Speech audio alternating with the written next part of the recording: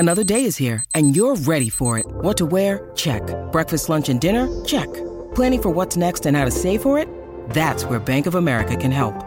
For your financial to-dos, Bank of America has experts ready to help get you closer to your goals. Get started at one of our local financial centers or 24/7 in our mobile banking app. Find a location near you at bankofamerica.com/talktous. What would you like the power to do? Mobile banking requires downloading the app and is only available for select devices. Message and data rates may apply. Bank of America N.A., member FDIC. When you need mealtime inspiration, it's worth shopping Kroger, where you'll find over 30,000 mouth-watering choices that excite your inner foodie. And no matter what tasty choice you make, you'll enjoy our everyday low prices, plus extra ways to save, like digital coupons worth over $600 each week. You can also save up to $1 off per gallon at the pump with fuel points. More savings and more inspiring flavors make shopping Kroger worth it every time. Kroger, fresh for everyone. Fuel restrictions apply.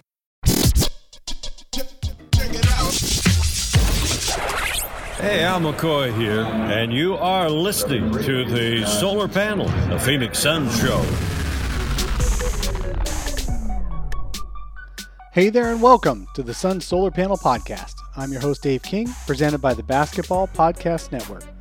Today on the show, I'm joined by those who can give us the inside scoop on the new Phoenix Suns acquisitions, Elfrid Payton and Chandler Hutchison. We might not see a ton of those guys this year, but we said that about E'Twaun Moore and Abdel Nader a year ago, and we ended up seeing those two at unexpected points. Could that happen again this year with Payton and Hutchison? We'll see. Today we talked to podcasters from their neck of the woods about what they saw and what to expect from the two of those players this year. For background on Payton, I interviewed Sean St. Jacques of postingandtoasting.com to tell us all about Elfrid Payton's last 2 seasons in New York. And for the skinny on Chandler Hutchison, I spoke to David Schuster, a long-time media personality in Chicago who's done radio, TV, and now does several podcasts on our very own Basketball Podcast Network. Hope you enjoy the show. First up, we're going to cover Chandler Hutchison. Chandler was recently signed to a 2-way deal by the Phoenix Suns.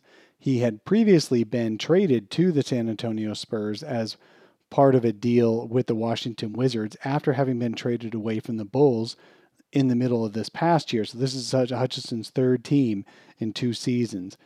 He has bounced around a little bit. He has a full contract with the San Antonio Spurs, and now he's got a 2-way contract with the Suns.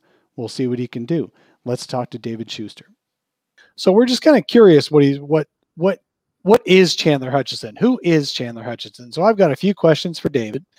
Thank you very much for coming on tonight.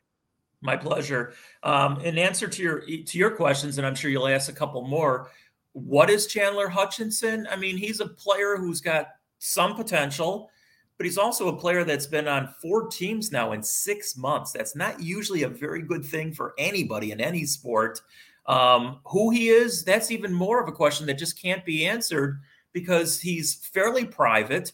When he was here in Chicago, which was his longest stay, he was drafted by the Bulls, late first round, number 22. His college career, to be honest with you, Dave, it got better and better. Really nothing his freshman and sophomore year. Then he blossomed his junior year. And his senior year, made him a first-round pick, ended the first round for the Bulls. It's funny because I look at on his, now with the Suns, they say small forward, power forward. He's about as much a power forward as you or I are. And, neither one of us are, and neither is he. He's 6'6", 210. He's not a power forward, but he's got potential. I'll leave him at that. He had one stretch with the Bulls after he had a foot injury that knocked him out for a long time, and he came back, and you could see his potential. He can slash and get to the basket if he's motivated to do so.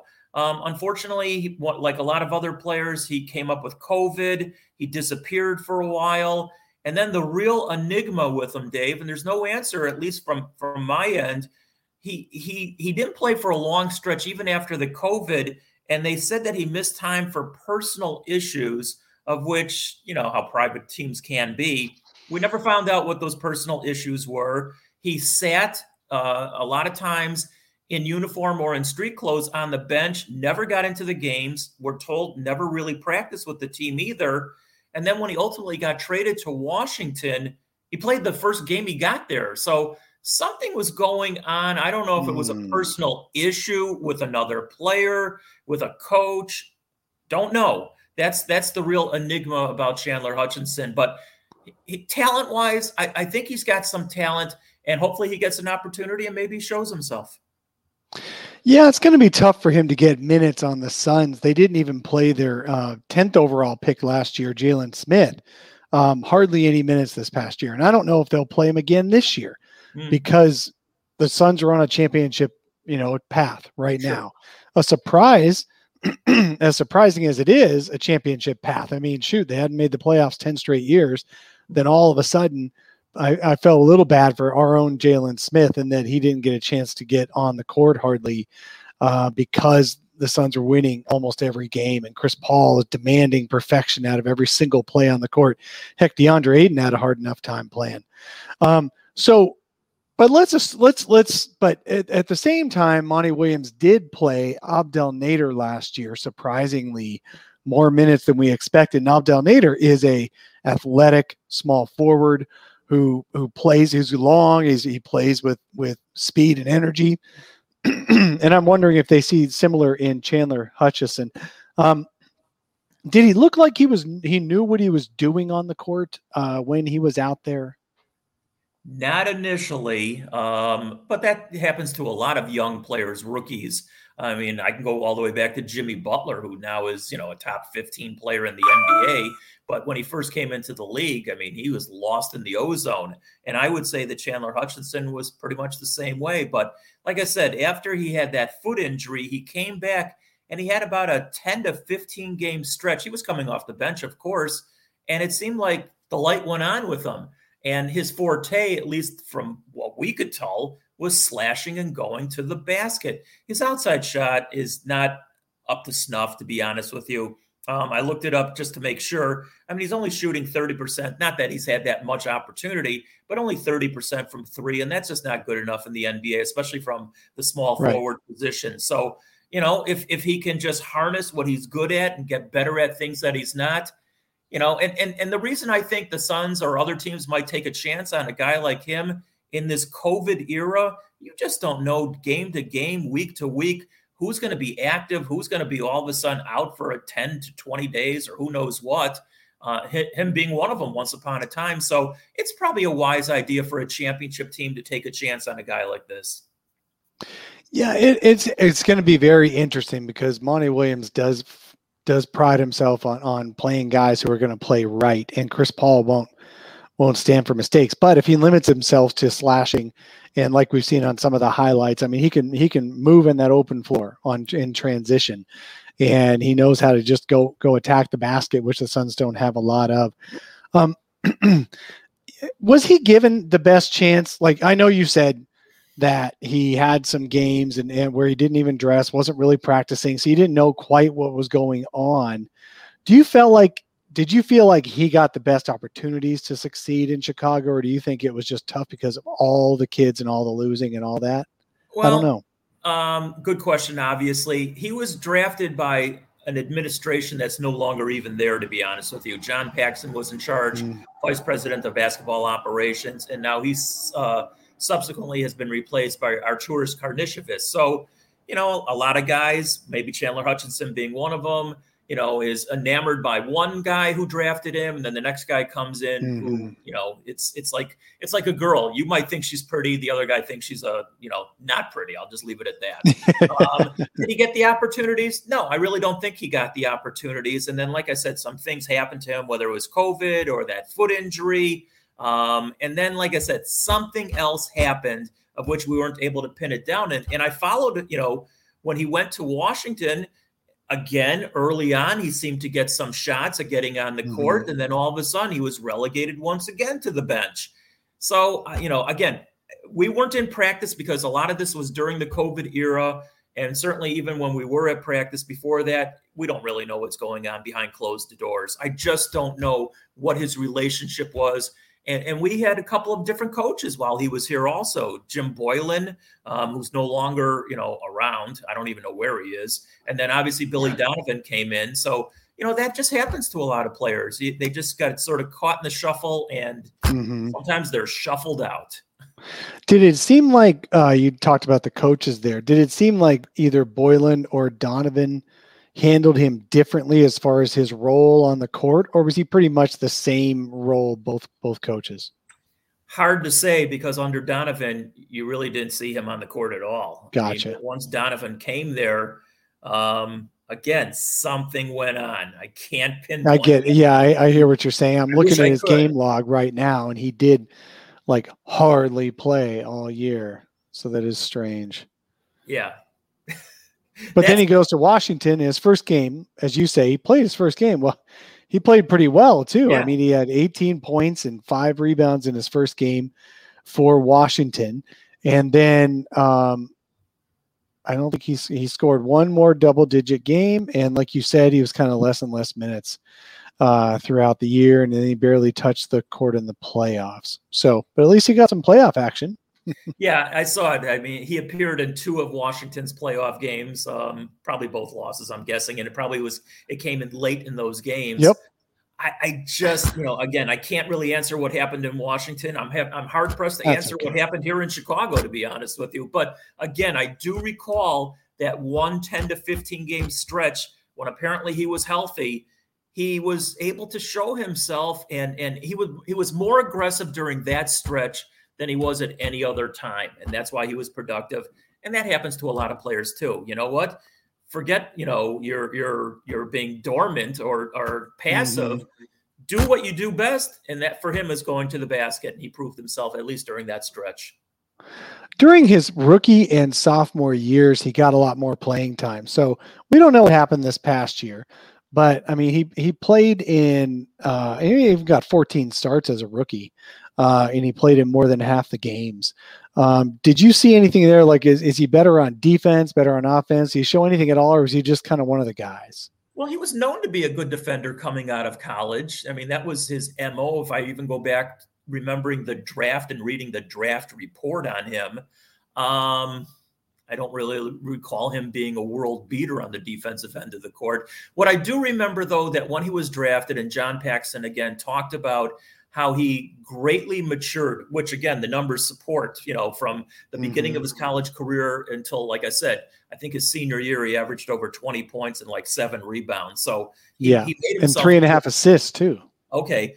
And unfortunately right now in the NBA is not even averaging an assist a game. I mean, I took a look at his career totals, so that's not his forte either. But, they talked about him being sort of a heady kind of player. God, I really wish I could tell you, that there's enough data on him visually or even numbers wise to support that. But looking back on it, I just honestly can't say that I can, support all that kind of stuff. I just can't. Yeah, that's to be fair. And again, he, there's a lot of guys who wash out of the league. I think it's, I forget the number, but I think it's like 40% of draft picks at best make it as a rotation player in the league. So he's just one of the many who may not make it there. And so we are curious in Phoenix, because it's funny, James Jones has made a reputation of only bringing in guys who are really good dudes in the locker room with us.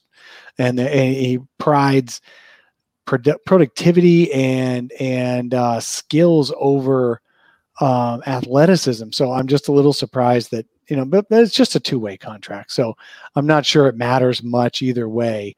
But we'll see. We'll see what happens. Is there, I don't want to keep you too long because there's really not much to say, but is there like any, besides the weird, besides the weird where you don't know what was going on when he wasn't practicing or playing with the team. By the way, we in Phoenix have experience with that too, even with some of our better players, suddenly going into I don't want to play mode. But do you feel like, was there any funny stories or anything about him that like happened that makes you think, this is what Chandler Hutchison is all about? Did anything like that happen? Not really. Again, the last year plus, or even year and a half, whatever it is, during COVID, we can't talk to these guys unless they're on Zoom. And I know. It's so tough. I hate Zoom, by the way. I'll just say it's one of the worst 4-letter words ever in sports. You just can't talk to him. And even when he was a young player, when we were able to go into the locker room, he didn't really stand out. I mean, I remember his locker was in the corner, and he was very quiet. I'd almost say shy.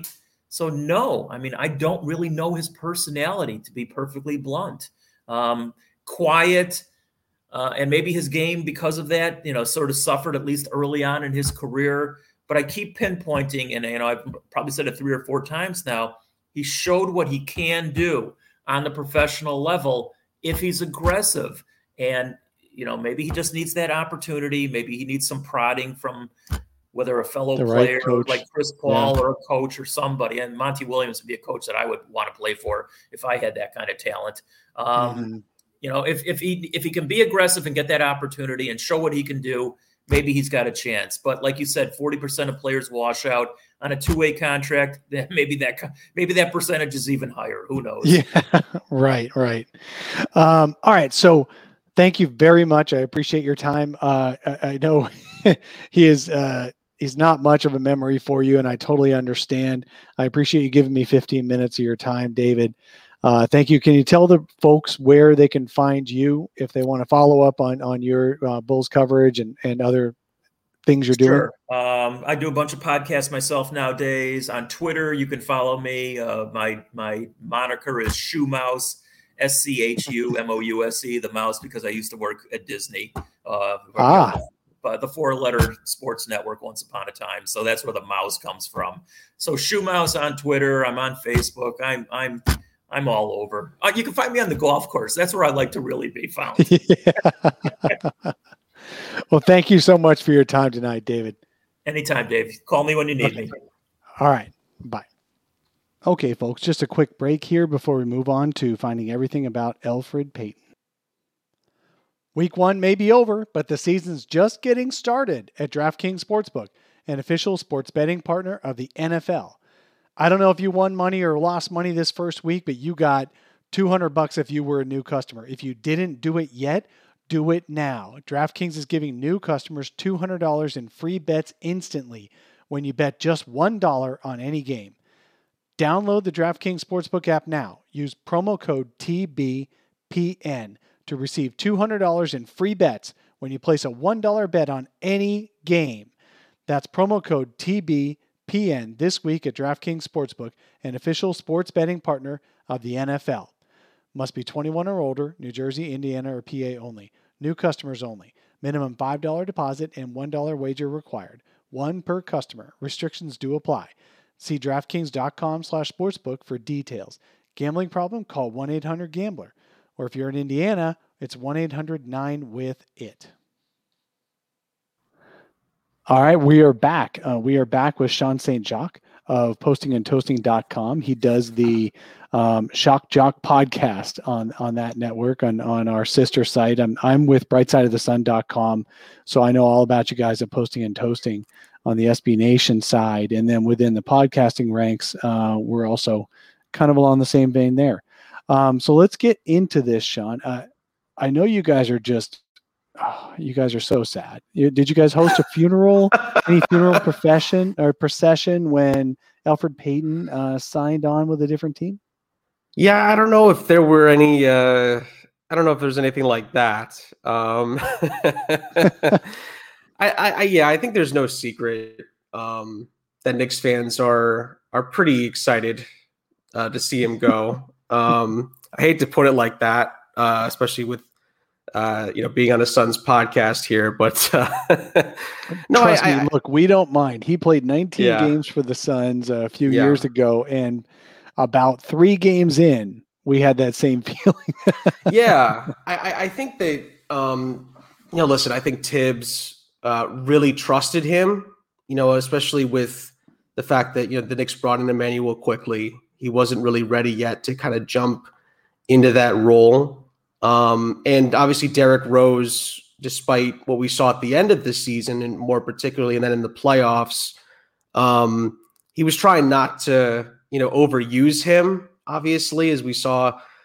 He kind of had to as the season went on, just because of the inconsistency of Elfrid Payton. And, I was just checking his stats, before I came on, and he actually, played the most games he's played for the Knicks since 2017, 2018. It's been 4 years since he's played that many games in a season. However, he played the least amount of minutes per game. during those games since 2017, 2018. And it just because and I was a little surprised to see this, but his turnover numbers are the lowest they've been, but they were just really poorly timed turnovers in games. And he was as inconsistent as it gets. And that kind of led Knicks fans to not exactly, be rolling over in their beds at night when the Knicks weren't going to bring him back. So, but Knicks fans are happy about it and I'm happy about it, to be fair, because you added Evan Fournier, you add Kemba Walker. And listen, Kemba Walker has not exactly been consistent for the Celtics, but the hope is that there'll be a big improvement over the losses of Ntilikina and Payton. But listen, I think Payton, would potentially flourish with a deeper team, and the Suns potentially have that. So I think that the positive spin is that the Suns are deeper in the backcourt, arguably, than the Knicks are. And I think that with a specific role being placed on him, he could potentially flourish on a team that's hoping to get back to another NBA Finals with all of the horses back in the stable. So I think that, I try to be an optimist as far as these kind of things, especially because I'm with you. But to be fair, I can't tell you how many times I saw on social media, although, it's tough to read that social media at times. But the Knicks fans got very frustrated that Tom Thibodeau would continue to start him, in particular, Elfrid Payton, despite the fact that, even early in the playoffs, he wasn't getting nearly as many minutes when he started. But I think at some point, Tom Thibodeau felt the need to put in Derrick Rose as the starter and just play him his normal minutes from that starter's position. And to be fair, he was the best player on the floor for us in the playoffs. I mean, there's just really no question Derrick about Rose that. Was great. Mm-hmm. Yeah. Julius Randle really struggled. And I think that the Knicks needed a presence at the point guard position to not only dish it, but score it, because nobody else was able to do it consistently. And specifically, Elfrid Payton was really the one that got the brunt of that from the fan base. So, I think that there's definitely positives for the Suns fans to take, but I just think that, don't be surprised if you get something similar to what you've had, because he's been inconsistent. He's got a few more years under his belt, but he's definitely been extremely inconsistent. We're not, this time with the Knicks. We're not dying for positives, so don't worry about that. Just for those who haven't looked at Elfrid Payton's stats, he's really if you look at his raw stats, he's pretty consistent. He's going to give you about 10 points a game. Yeah. He's going to give you about, half a dozen assists. He had his career low on assists this past year per game. Pretty close to it, if not. 3.2. Every other season of his career between 6.5, 7.2 assists per game. Like, extremely consistent. He got fewer minutes and had fewer assists this past year in Tom Thibodeau's offense. But when the playoffs came around, the reason you don't remember Elfrid Payton being on the Knicks, because that might be, for Phoenix Suns fans, the first time you saw a Knicks game was when they played in the playoffs. And Elfrid Payton played a grand total of 13 minutes in 2 of those games. So that's why, because he just fell out of the rotation, as Sean is pointing out to us. We're not excited about Elfrid Payton as a player, but we are thinking that he's got a little bit better chance of running a solid offense when Cam Payne and Chris Paul are on the bench.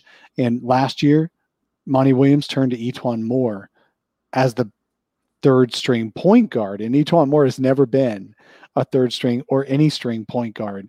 I don't think in his career, maybe high school, but that's a long, long time ago. So would you think, and you probably haven't seen much of Etuan Moore in the past, but would you say that Elfrid Payton is probably a good break glass in case of emergency twice kind of guy?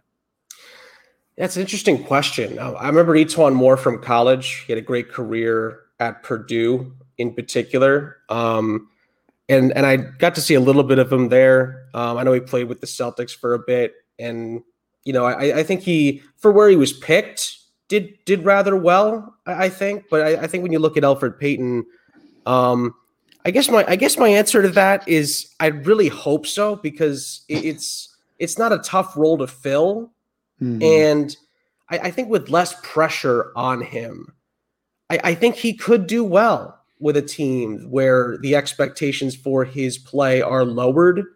He was expected to do quite a bit, especially during the regular season for the Knicks, and starters' minutes in New York matter. And if you don't do well in those minutes, you're going to feel the heat, especially with the Knicks. So I'd like to think that with a championship caliber team in a lesser role, I think he should be able to do that. But then again, this was his first playoffs this past season, and he wasn't able to really make an impact. So I guess you could look at it both ways, but I'd like to think that he could. And I know I don't always fit. I should say I'm one of the few people that probably fit into this category, but I'm kind of pulling for him. He's a former Knick. You try to pull for former Knicks in a certain regard, especially when they don't go to rival teams.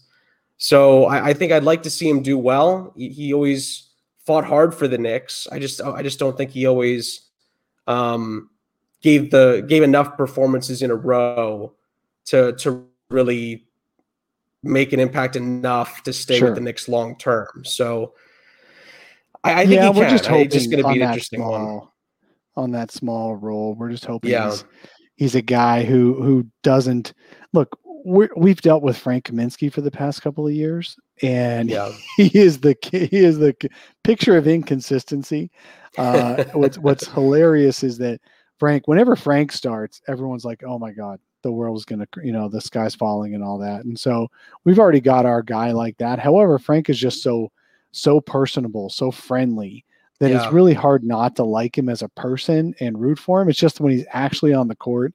I mean, my favorite, not my favorite thing, but the thing I find myself doing all the time is just going, Frank, stop doing that.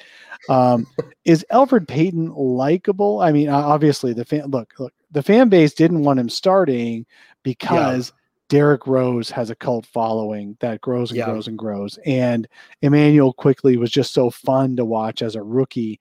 And there was frustration, I'm sure, that Thibodeau wanted to bring Quickley along more slowly than quickly and throughout the season. And maybe he'll take those reins off this next year on last year's rookie there. So that I can see why the fans would turn on Payton.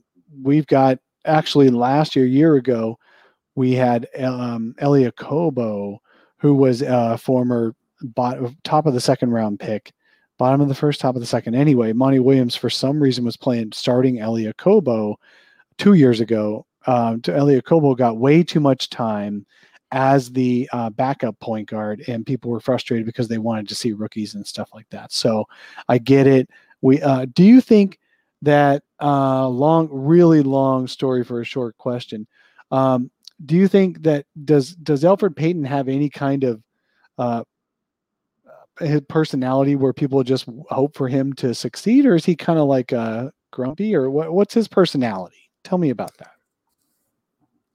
I wouldn't say it's really either. I don't know. I think he tended to go under the radar, I think, in that regard in New York. I think pretty that quiet. He's pretty professional. I think he just kind of goes out and does his work. And, I think people liked Emmanuel Quickley right away because of the way he kind of expressed himself on the court and things of that nature. Yeah. And, there's a couple of moments where, he makes a long three and he just kind of skips around the court and he's smiling and he's enjoying himself. And, during big moments in games. And I think Knick fans right away love stuff like that. And not that, I wouldn't even say that's a knock against Elfrid Payton. I just think that that's his personality. I think he wants to get down to business. And I wouldn't even say that hurt him. I really just think it came down to the performances on the court. And like you said, the fact that Derrick Rose emerged the way he did, and Emmanuel Quickley, despite not doing as well in the playoffs, you could argue all the Knicks besides Derrick Rose didn't do as well there. So he did so well during the regular season. Quickley did. So I think that really is what forced Knicks fans to be frustrated more with Elfrid Payton, is that they knew they could do better on their own team. Yep. And they wanted to see that and what that looked like on the court. I think the thing is, the Knicks split the first 2 games of that series with Payton getting minutes. And I think by the time he got to game 3 with Derrick Rose picking up more of the load, it was kind of too late. Atlanta kind of already got the momentum in that series, and it kind of avalanched from there. And despite Derrick Rose playing so well the rest of the series, the Knicks needed Julius Randle to step up. And the fact that he never did, Atlanta really keyed in on him. They put a lot of attention on him throughout the entire series, and Randle didn't handle it as well as we had hoped. So the hope is that he'll obviously learn from that. Mature from that. Mm-hmm. Exactly. And I think that the additions of Fournier and Walker are helpful for Julius Randle as well. Those are guys that have been through those kind of situations in the playoffs before, specifically Kemba Walker. So that's a big hope for next season. But just going back to your question, I just think that it's really down the middle. I think it just came down to the performances more than anything else as far as that's concerned. Sure. One more question on Elfrid, then I'll ask you a general, more of a Knicks question overall. On Elfrid, the one thing the Suns really, really struggled at was getting to the rim and getting to the line. And Elfrid Payton is actually somebody, and maybe it's because his jump shot is so bad that he drives to the paint. How would you describe his attacking game and getting to the rim? Yeah, it's good. I think that's probably one of the strongest parts of his game. He can certainly, especially when he's going well, when he's right, he does that very well. He can penetrate, he can get things going for teammates, and can get to the basket. I just don't think he did that enough at times. And listen, I hate to even say it, but it's the truth. It's the modern NBA. NBA players need to shoot threes. NBA players need to get around screens and get open for looks. And it's not really Elfrid Payton's game. I don't think it really ever was. I think that was one of his biggest knocks coming out of Louisiana Lafayette. Now, I guess Louisiana, but the Raging Cajuns, obviously. And it's definitely improved vastly. He's definitely put the work in. I just don't think it was consistent enough to warrant being a starting point guard. And sure. The hope for the Suns, obviously, is that with this smaller role and doing that very well, being able to penetrate, get past a defender one-on-one, and possibly distribute or get to the basket and draw a foul or make a bucket, that is something that he can bring to the table. And I think that I go back to this because I think it's really massive that there's so much less pressure on him to do well with Monty Williams in Phoenix. I just feel like I think he could do well. I think there's a chance that he could really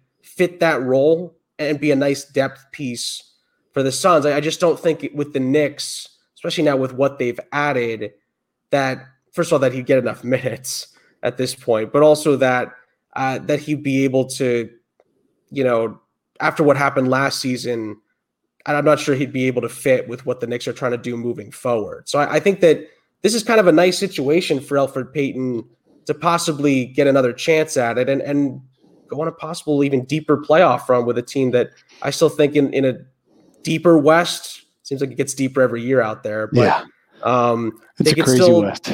yeah, they could still potentially make a deep run again. And I think Elfrid Payton would flourish, or I should say relish in the chance to flourish with that kind of a team and that kind of a system. Well, the great thing is the Suns aren't going to be relying on him, as you say. He doesn't have the pressure. If he does have some big minute games, it's going to be short term. I mean, knock on wood, nothing disastrous happens with the Suns health wise, and his appearances will be few and far between. And having Chris Paul there to help him, I mean, we've seen him time and time again with younger players or inexperienced players when it comes to the playoffs, just elevate their game. And just having him around Elfrid Payton, I feel like would just do wonders for his confidence, his skill, and his demeanor on the court. I feel like that alone is a huge deal. The Knicks obviously have nobody like that on their roster even now. So I think right away, if Elfrid Payton can form a good relationship with CP3, that's already a huge boost for Phoenix. But that's just Chris Paul. He does that everywhere he goes. Yeah, he does. And I'm sure Phoenix is absolutely thrilled to continue to have him for the foreseeable future, at least for the rest of his career, hopefully. For sure. So the Knicks went 41-31 this past year. They made it to the in the playoffs there. They did pretty well. I mean, they lost in 5 games, but it was a big triumph, I think, for the Knicks to get into the playoffs after having come into the year with Tom Thibodeau's job maybe on the line a little bit. And then all of a sudden the team responded in the most advantageous Thibodeau way possible. They had the 3rd ranked defense in the league that covered for the 23rd ranked offense. And it was really a Thibodeau team. How do you feel about them coming into this second year?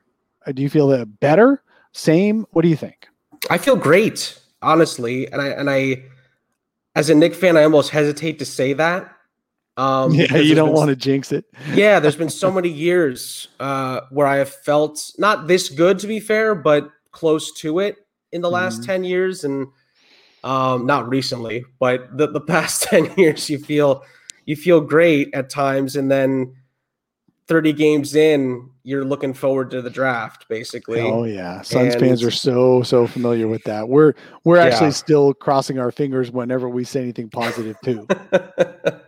I don't blame you. It's the hope that can kill you at times. Yes. But I feel really good about it just because last year was so unexpected. I think going into it, even with Tom Thibodeau being an exciting hire, right off the bat, coming off of a nightmare season with Fizdale and Miller, who just didn't do anything to get you excited, and completely, kind of threw the season away when there was a little bit of expectation around David Fizdale, and it just never really materialized by really any stretch of the imagination. Nothing stood out. Nothing was positive. Mike Miller came in. I think there was a brief positivity with him, but he was never going to be the long-term option. And Tom Thibodeau comes in and completely changed the culture. And you saw that slowly but surely develop as the season went on. And I think that what he got out of Julius Randle, what he was able to get out of Emmanuel quickly, what he's gotten out of RJ Barrett, and now the biggest question mark around the Knicks has been the depth of the backcourt. And those have been the 2 biggest offseason additions. They've also addressed that in the draft, getting Miles McBride out of West Virginia, getting Quentin Grimes out of Houston. Both are Thibodeau guys, but they also fit big needs on the roster. And then Fournier and Walker, I know everybody, it's a classic Knick thought to want to go for the big star, and it's New York, and you want to address that. And I don't blame Knicks fans for feeling that way. It still feels like the Knicks are a piece or 2 away from contending for a championship, 100%. But this is a team that can definitely win a playoff series or 2 potentially this upcoming season if it all goes the way it's supposed to go. I think one of the biggest moves the Knicks made was re-signing Nerlens Noel and continuing to have that anchor defensively that's so crucial. And then you bring back a Mitchell Robinson who was hurt for a good chunk of last season that is really going to be the future, hopefully, of this team defensively with Coach Tibbs' system. It's a long answer, but it's an exciting answer because I'm so happy where the Knicks are at. It feels like there's a future for this team. It feels like the next 5 years could be competitive basketball again for the Knicks. And that's really that's why last season was so exciting. Obviously losing the way we did to the Hawks was frustrating. It's not fun seeing Trae Young take a bow at MSG. Oh man. And take the Reggie Miller role on. But he's a new villain. He totally is. He went to a WWE on the road. event recently. I saw that. And continued to rub our noses in it, but fair play. He totally dude needs outplayed. A haircut, man. First and foremost. Good Lord. But well, he's balding a little bit, so but he's a great player. There's no doubt about that. He outplayed us and do it like the rest of us. When you're going bald, just shave it. Well, he's so young. I'm sure maybe he's in a little bit of denial, but I listen. He's so good. And I think that the offseason additions we made are hopefully going to, put us past them. I think that's the hope.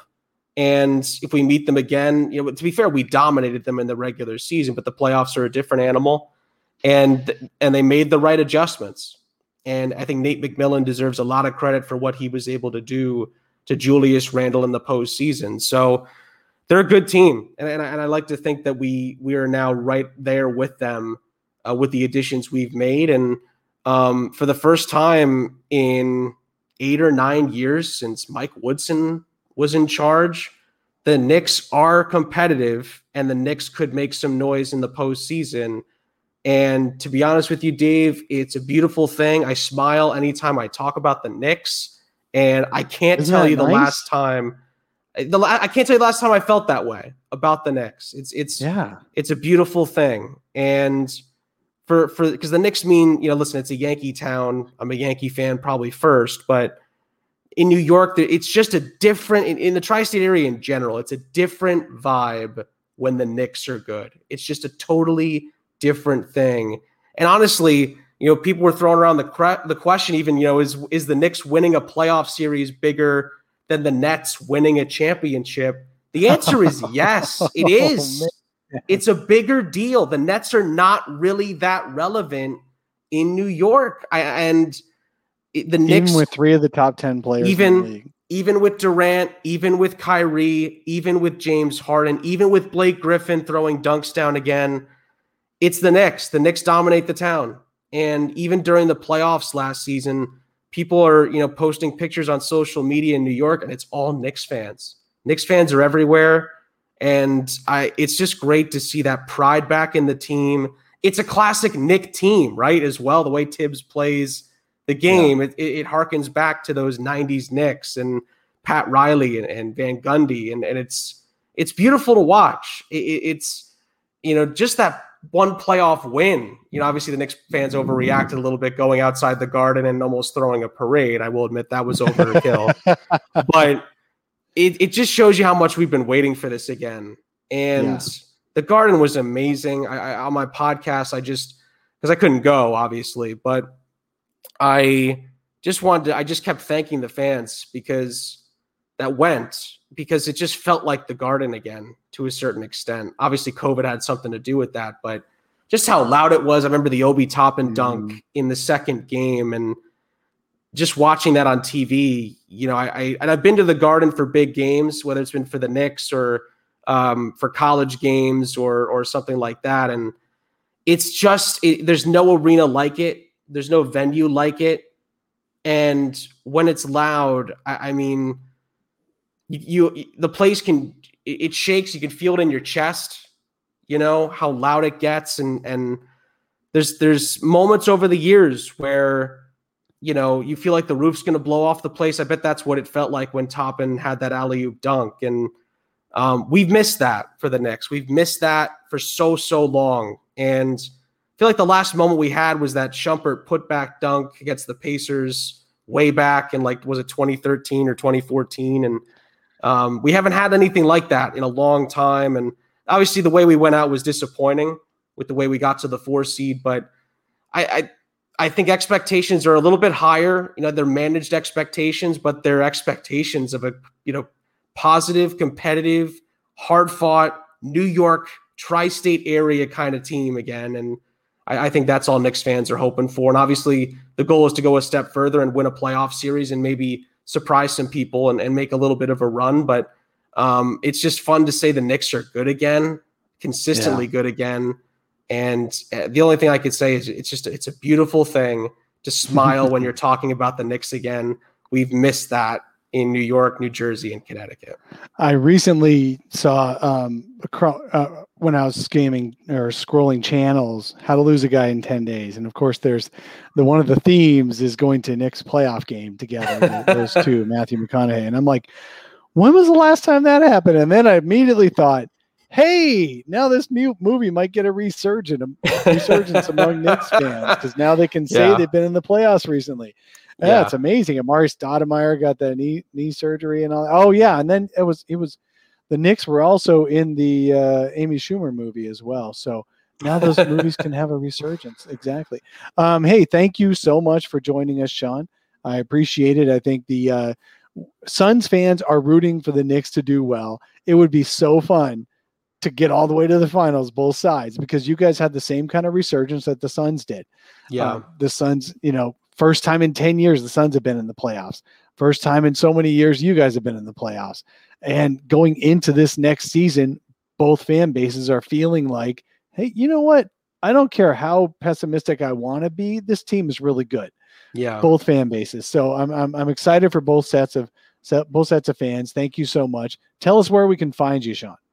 Yeah, just to reiterate though, we feel the same way. I think a lot of Knicks fans were rooting for the Suns in the playoffs because of that, and also the Chris Paul storyline. So many people in New York and New Jersey, Connecticut, just respect the heck out of Chris Paul. And but yeah, you can find me on Twitter at SSaintJ7. Saint is spelled out. Postingandtoasting.com. Shock Knicks podcast. We do shows once a week. They come out Fridays at 9 a.m. on all your podcasting platforms and on postingandtoasting.com. Just click the Shock Knicks podcast logo on the homepage. You can find the latest episode there. And Dave, just again, really appreciate the time. We wish Suns fans the best, and we're looking forward to the season just as much as you guys. And it's a beautiful thing that the Knicks are good, and I'll say it because I'm on here, it's a beautiful thing that the Suns are good again as well. It's great to see two really good fan bases, really good franchises on the whole, although James Dolan aside, are just happy again and are looking forward to NBA basketball for another season. And especially with COVID, it's a beautiful thing as well. And again, I really appreciate you having me on. All right. Thank you so much. You have a good day. And Suns fans, you can find me on Dave King NBA on Twitter. You can find all my work on brightsideofthesun.com. And like Sean, our solar panel podcast is also linked onto there as well. If you guys are listening right now, you're already on the feed, but if you want to share it with a friend, just make sure you tell them, look up Sun Solar Panel on the any of the podcast platforms. All right. Thanks a lot, Sean. I appreciate your time, and you all listeners have a great day.